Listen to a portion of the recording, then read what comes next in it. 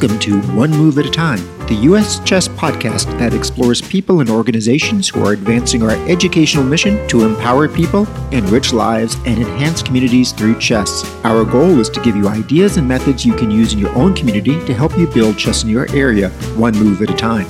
Make sure to listen to our family of U.S. Chess podcasts, which include Cover Stories with Chess Life on the first Tuesday of each month, in which I go more in-depth with each month's cover story, Ladies' Night, which drops on the third Tuesday of each month, and that is hosted by our Women's Program Director, Jennifer Shahadi, and on the fourth Tuesday of each month, Chess Underground, hosted by our Assistant Director of National Events, Pete Karayanis, in which he examines the game's eccentricities, peculiarities, and theoretical novelties. All can be found at the podcast link on Chess Life Online at uschess.org or by subscribing via iTunes, Google Podcasts, or Spotify.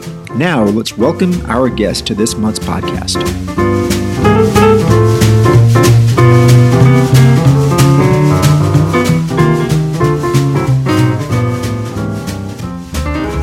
It is a pleasure to introduce Dr. Martha Underwood to the One Move at a Time podcast. Dr. Underwood earned her PhD at the University of Arizona in special education. She is currently the president of the Southern Arizona Chess Association and holds the rank of FIDE Arbiter and National Tournament Director. Of special interest to this podcast, she has been a member of the Accessibility and Special Circumstances Committee since 2017. Welcome to the show, Martha. Welcome. Thank you. So let's get right to the Accessibility Committee. You have a background in this work as you were Director of Developmental Disability Services in the late 90s for the Tucson Association for the Blind and Visually Impaired in Tucson, Arizona. Why don't you talk a bit about what the Accessibility Committee is doing now and plans for the future? The emphasis of the committee is to create tools and provide resources so that tournament directors and organizers and small community organizations can create reasonable and fair accommodations for players with disabilities. The idea is to support players with disabilities in typical events, to fully integrate players and support players in these events. And the idea of our committee is to provide these resources so that the organizers and tournament directors can do this with not excessive costs. And I think that most people automatically think of wheelchairs when they think of accessibility. But there's many, many different types of issues that your committee discusses, right?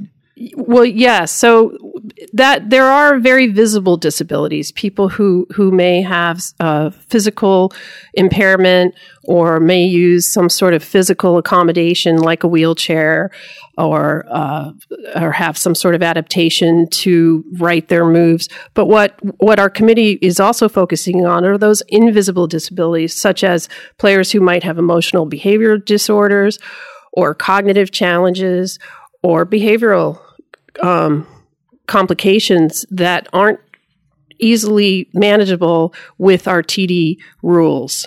And who are some of the members of the committee that are working with you? Well, the chair of the committee is Janelle Losoff.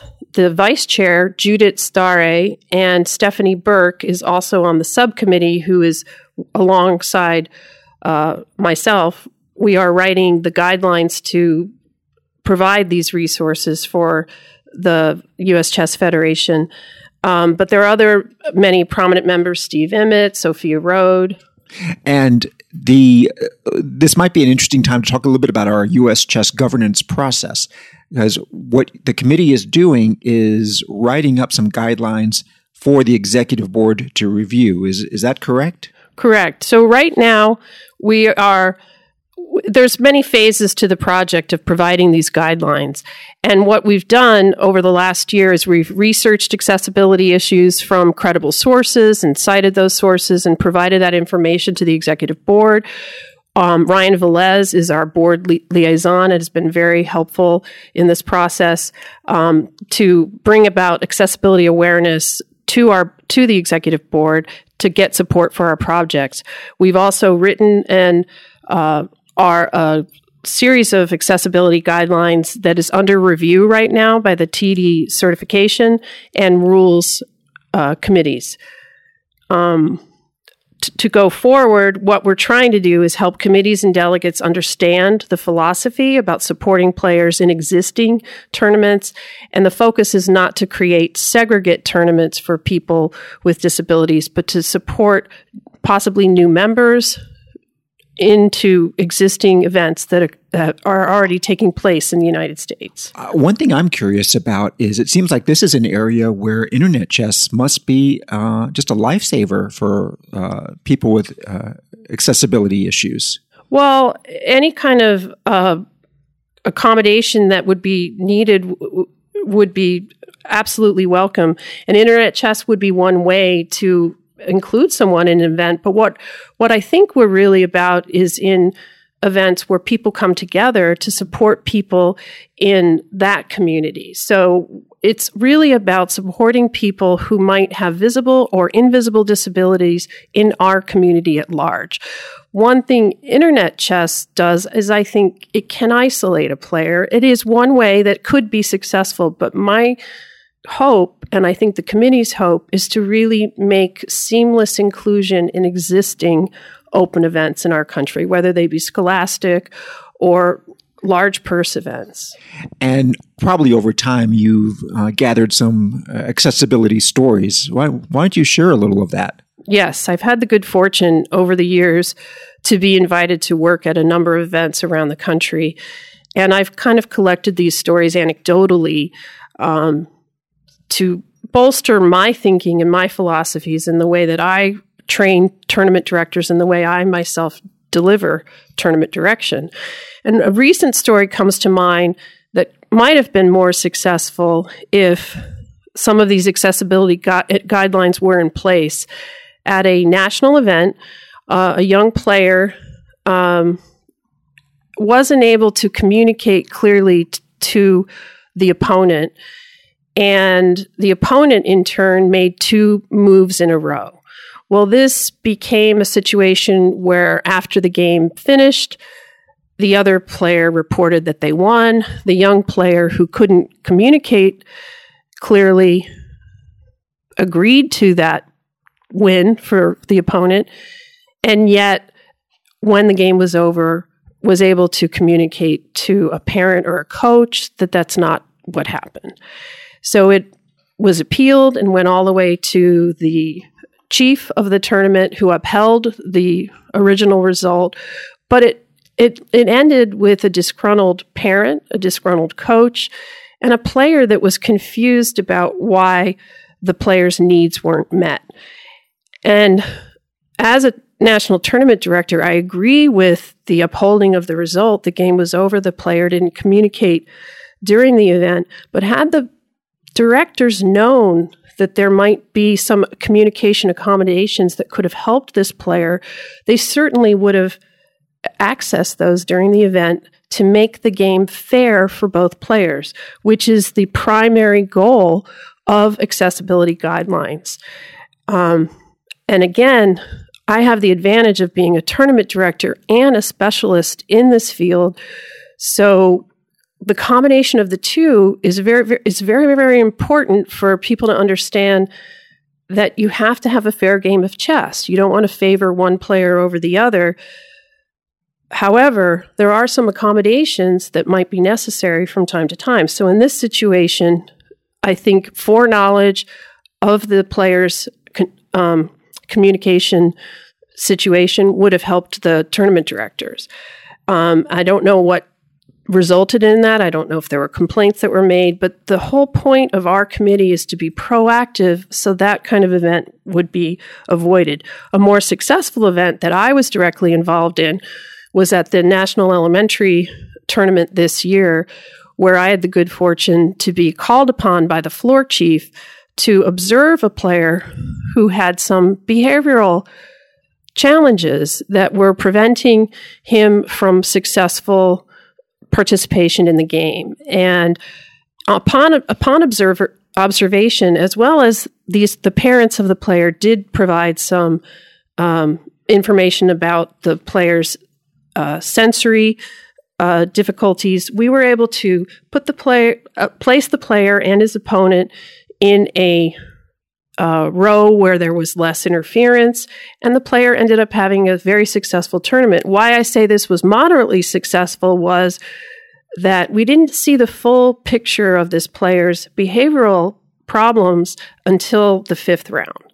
And what we really want to do is take that information that parents or coaches or players themselves convey to us in a confidential manner so that we can come up with methods to support them round 1. We don't want to wait till round 5. Now, the section chief is incredibly apt and tried some different things, but had there been some observation, like somebody assigned to observe and see what was going on, I think that the player might have been more successful and less disruption.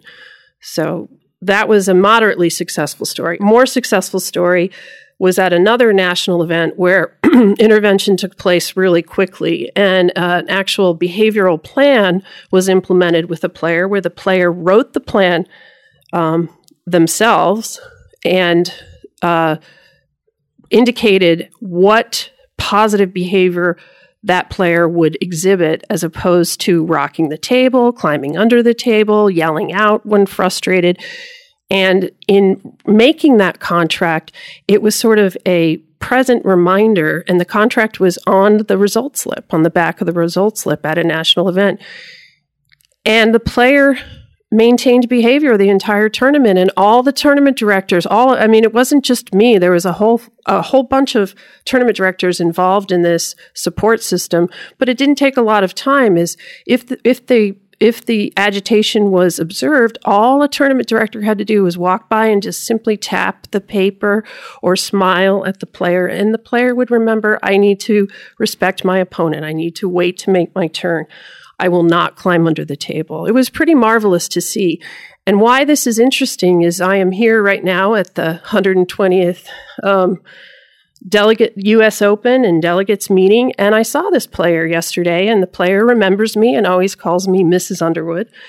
And I love this player, and I know the family, and the player is, I think, an expert by now, and he acknowledges that there were times in the past where behavior might not have been quite appropriate, and he didn't have respectful chess player behavior.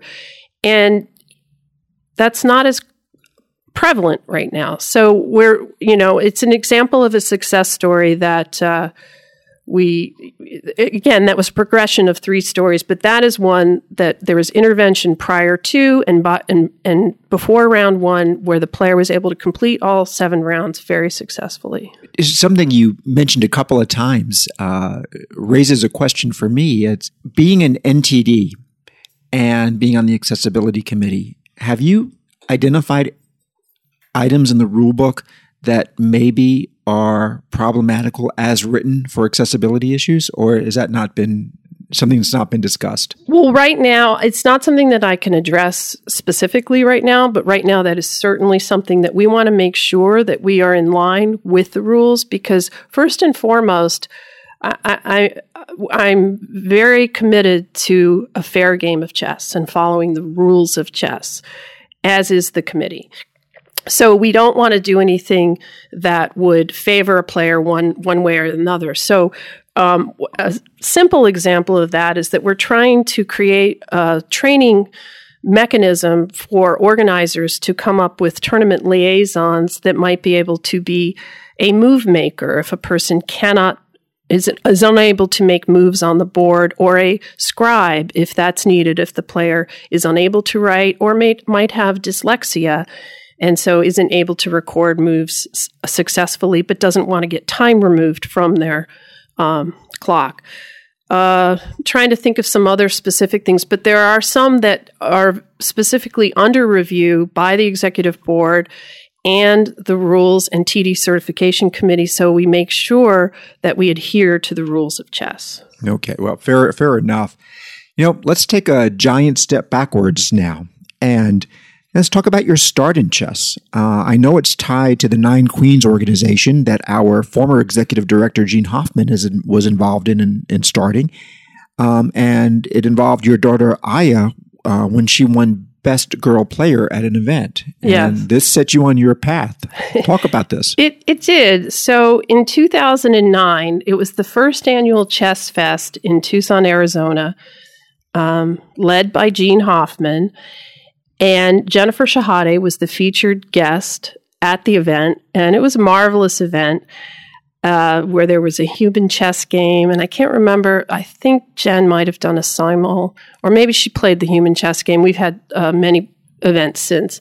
But there was a component, there was, I think, a blitz tournament or a quick chess tournament. And my daughter had just started playing. And there were only a few female players in the event, but she happened to come out on top, the top female player, and she won a prize called Chess on the Fly. One of the board members at the time was the owner of a ranch called Cimarroncita in New Mexico near Taos, and it was supposed to be a trip with Gene Hoffman and possibly another board member, and to go to this ranch and play chess at this ranch. And there was going to possibly be an event there. And it turned out it was just our family who went with Gene Hoffman, and it was a really special chess weekend. And that is what really got the entire family hooked. My son had begun playing that January prior to that year, and we just kind of got hooked. And I've remained a volunteer and an organizer and a participant and a tournament director in Nine Queens events since then. And considering Nine Queens definitely has a women's chess focus, we've mentioned a few times now about you being an NTD. Am I correct in that you're one of only 7 women to have ever been an NTD? I think that's the number. I think Merritt Thorpe, my good friend, confirmed that number for me when it happened. It wasn't too long ago. I'm absolutely honored to be in the crowd of other amazing women. And I know there are many women out there that I encourage to take the same route, because I do believe more women in leadership roles does have an impact in tournaments. And your very first chess volunteer role was as a scorekeeper? Well, it was as a scorekeeper, as well as working at the Nine Queens events, and so it might have been setting up boards at an event here and there. But I was very interested. We became involved in the Scholastic movement in Southern Arizona for Southern Arizona Chess Association, and Enrique Huerta and Karen Pennock at the time were very supportive of me being involved in a voluntary role, and that's how it all started. And then I got my club tournament director and just started being involved at a higher level, because I don't know if you have kids that play chess, but it's kind of boring or anxiety producing as a parent of chess players to wait and find out if they're going to win or lose or draw. And it's a lot more fruitful for me to be involved in the event and not watch their game or wait for them. A lot of people who have gotten involved in U.S. chess governance got their start because they were bored chess parents waiting for results. So, yes, I know our president, Alan Priest, talks about this a lot. Well, and it was also a way for me to be involved in an activity that they were falling in love with and becoming passionate about. And it also supported our ability to participate in events around the country. And it also, the volunteer work grew in that I've noted in a lot of the work you've done that mentoring has been very important to you. You told me that you've mentored 6 young adults under the age of 20 in various leadership roles. At the Arizona State Scholastic, you were mentoring women in a variety of chess leadership roles, such as organizer, teacher, camp counselor, and TD. Mentoring sounds easy, but I suspect it's trickier than just showing someone the ropes. What has you found has been the most difficult aspect of mentoring somebody? Well, I think one of my mentors, Glenn Panner, who is a great friend and a great mentor to me, would allow me to make a decision, right or wrong, and then support me after, but not ever second guess my decision while it was being made. So that was a great tool that I've learned in training people to be involved. And our young tournament directors in Tucson, Arizona, my own children, Aya and Zach, and then the current vice president's son, Jonathan, and several other high school students that are part of Robbie Adamson's Catalina Foothills High School team have been interested in being involved. And now that I'm the primary tournament director at the free tournaments at the library, we have some other players who aren't in some of the regular chess programs also wanting to learn more about tournament direction or tournament or chess instruction. So we've given opportunities to players as young as 13, not necessarily players, but participants as young as 13 all the way to 20 to be junior board members and learn some of the skills needed to get to wherever they want to go. And right now we have 2 young tournament directors who are ready to take their senior tournament director test, and we're hopeful that by the time they get to college, they might even get to a higher level. And they're both and actually several are very interested in coming on board for national tournament direction as well. Would you consider those your greatest mentoring success? Yeah, and there's another great success story. I've worked with the Susan Polgar Invitational for years, and one of the chess players there, her name is Willow, and she's from New Mexico, is an absolutely fabulous tournament director. She's a senior in high school. She may have just graduated, and has now making chess a big part of her career and her life. And she's not really interested in becoming a much stronger chess player. At least that's what she told me last time.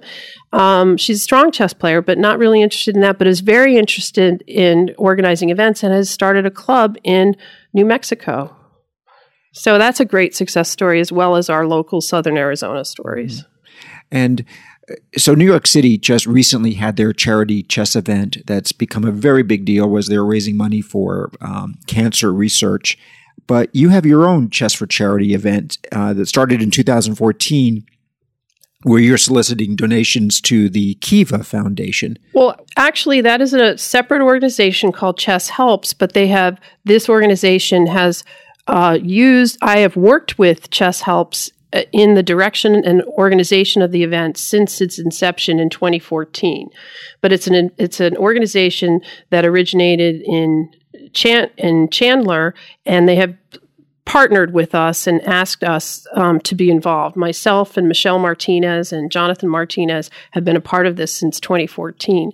And why we're so supportive of it is they're establishing donation opportunities for the Kiva Foundation, which is an international nonprofit that's a micro-lending organization for underserved communities. We try to give people ideas and methods and how to get things off the ground themselves.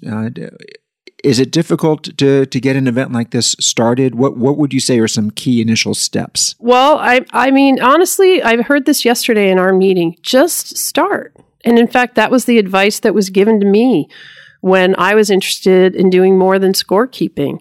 Someone said to me, a fellow board member, Satish Rajula, said, just do it. Just open up the rule book, read it, become a club TD, and you can do it. So I think about that mantra. So with regard to creating a charitable event, just run one. And you might need a tournament director, and you can find there's resources on the U.S. Chess site in your state, but find someone who you think would be on board with this.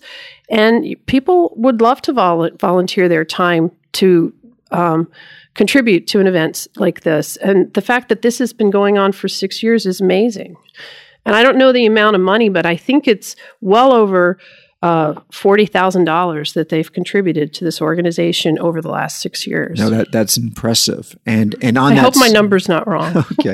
On that same point about fundraising, grants and funding have been a common topic on this podcast. And at the 2019 Arizona State Scholastic Championship, your organization received the Connie Hillman Foundation grant and obtained scholarship funding for Title I and BIA schools.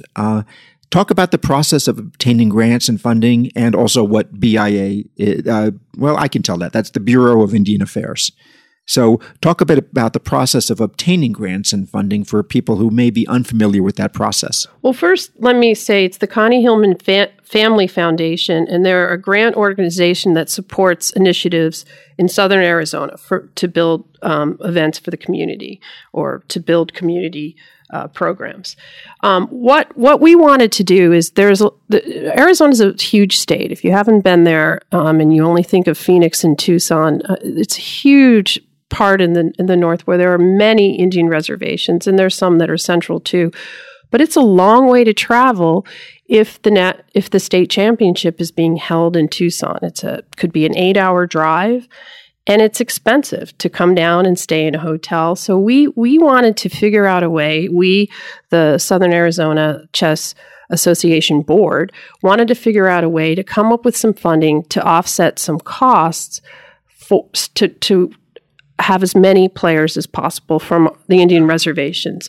So one of our board members, Robbie Adamson, is connected with the Connie Hillman Family Foundation, and we wrote a proposal, and they had a board meeting, and it was approved. So it does pay in these situations to know someone who might know the organization where they may be able to fund what your initiative is. But it was born out of an idea. How can we support more players from northern Arizona, from low-income schools, to come to the state championship? And we brainstormed, and this came up, and it was pretty remarkable that we got the funding. It cut their registration fees to their cost to less than half of what other players played to be in the event, and I think we had over 75 players at our event. And I'm in the process of writing an article about it because we want to share that model with other state organizations so that it continues in future state championships. Well, we have bitten off a lot here. There's a lot to chew on. I'm going to kind of go with a palate cleanser here. This is our 80th anniversary year at US Chess. And so I've been asking all my guests on the podcast this year, and I'm going to ask you, what has US Chess meant to you? Oh, I'm going to cry. No, it's meant a lot to me this is the best example I have become that I can share with you. I have become great friends over the years with the Kim Kramer, the marvelous Kim Kramer. And over a drink last night between Michelle, Kim, and I, we were just talking about my very first U.S. chess tournament was Super Nationals. And I think it must have been 2009. I don't know the years. 2009. Was a year, yes. It was in Nashville, and there was tornado warnings. We had to go in the basement. So we have memories as a family. My husband and my 2 kids went. They played in undersections, but I couldn't believe the magnitude of this event. And it was infectious, especially after our beginning involvement with the Nine Queens Chess Fest that had happened earlier that year. I mean, all that was happening in our lives related to chess and our children's success, winning Chess on the Fly, and my son became the K1 co-champion that year. And it was just, you get enticed by those trophies. But U.S. Chess in particular, there was a volunteer program, and I thought, again, I don't want to sit around and wait for thumbs up, thumbs down. So I got involved, and I had the great privilege, and I don't mean that lightly, of posting results in the Skittles room. I loved it.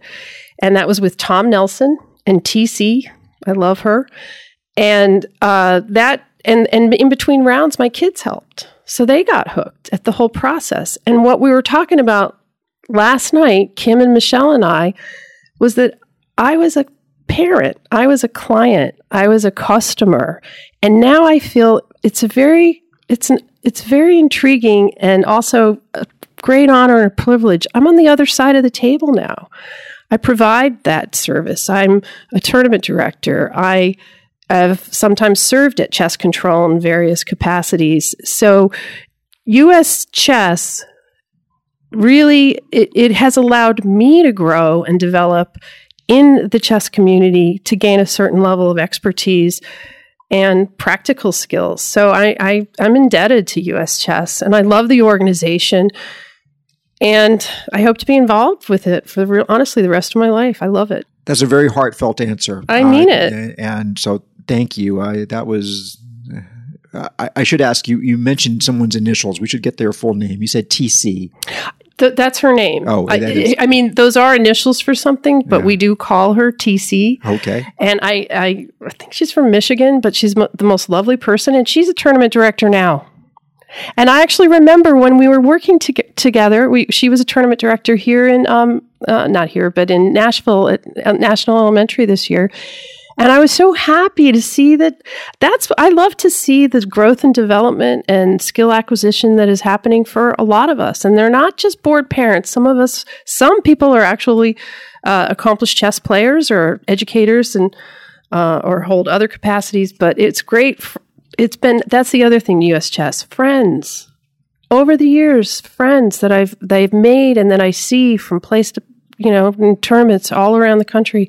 It's been fabulous. So I do feel indebted to U.S. Chess for their support. Well, I'm disappointed, though, because I didn't get the tears you said you were going to give us. Well, yeah, I'm welling up. Okay. Well, Martha, thank you so much for all that you do for U.S. Chess as a volunteer and as a tournament director, and for everything you're doing for your state association in Arizona. It was a pleasure having you on the show. Thank you so much. Thank you for having me. Thank you for listening to One Move at a Time. Our theme music was composed by Alex King, a national master who lives in Memphis, Tennessee. U.S. Chess is a 501c3 nonprofit with an educational mission. You can find more information about us at uschess.org, where you can become a member by clicking on the Join button, and you can donate to our cause by clicking on the Donate button. I hope that you have learned something new about how to build chess within your community. Join us next month for another Chess World personality and more good ideas.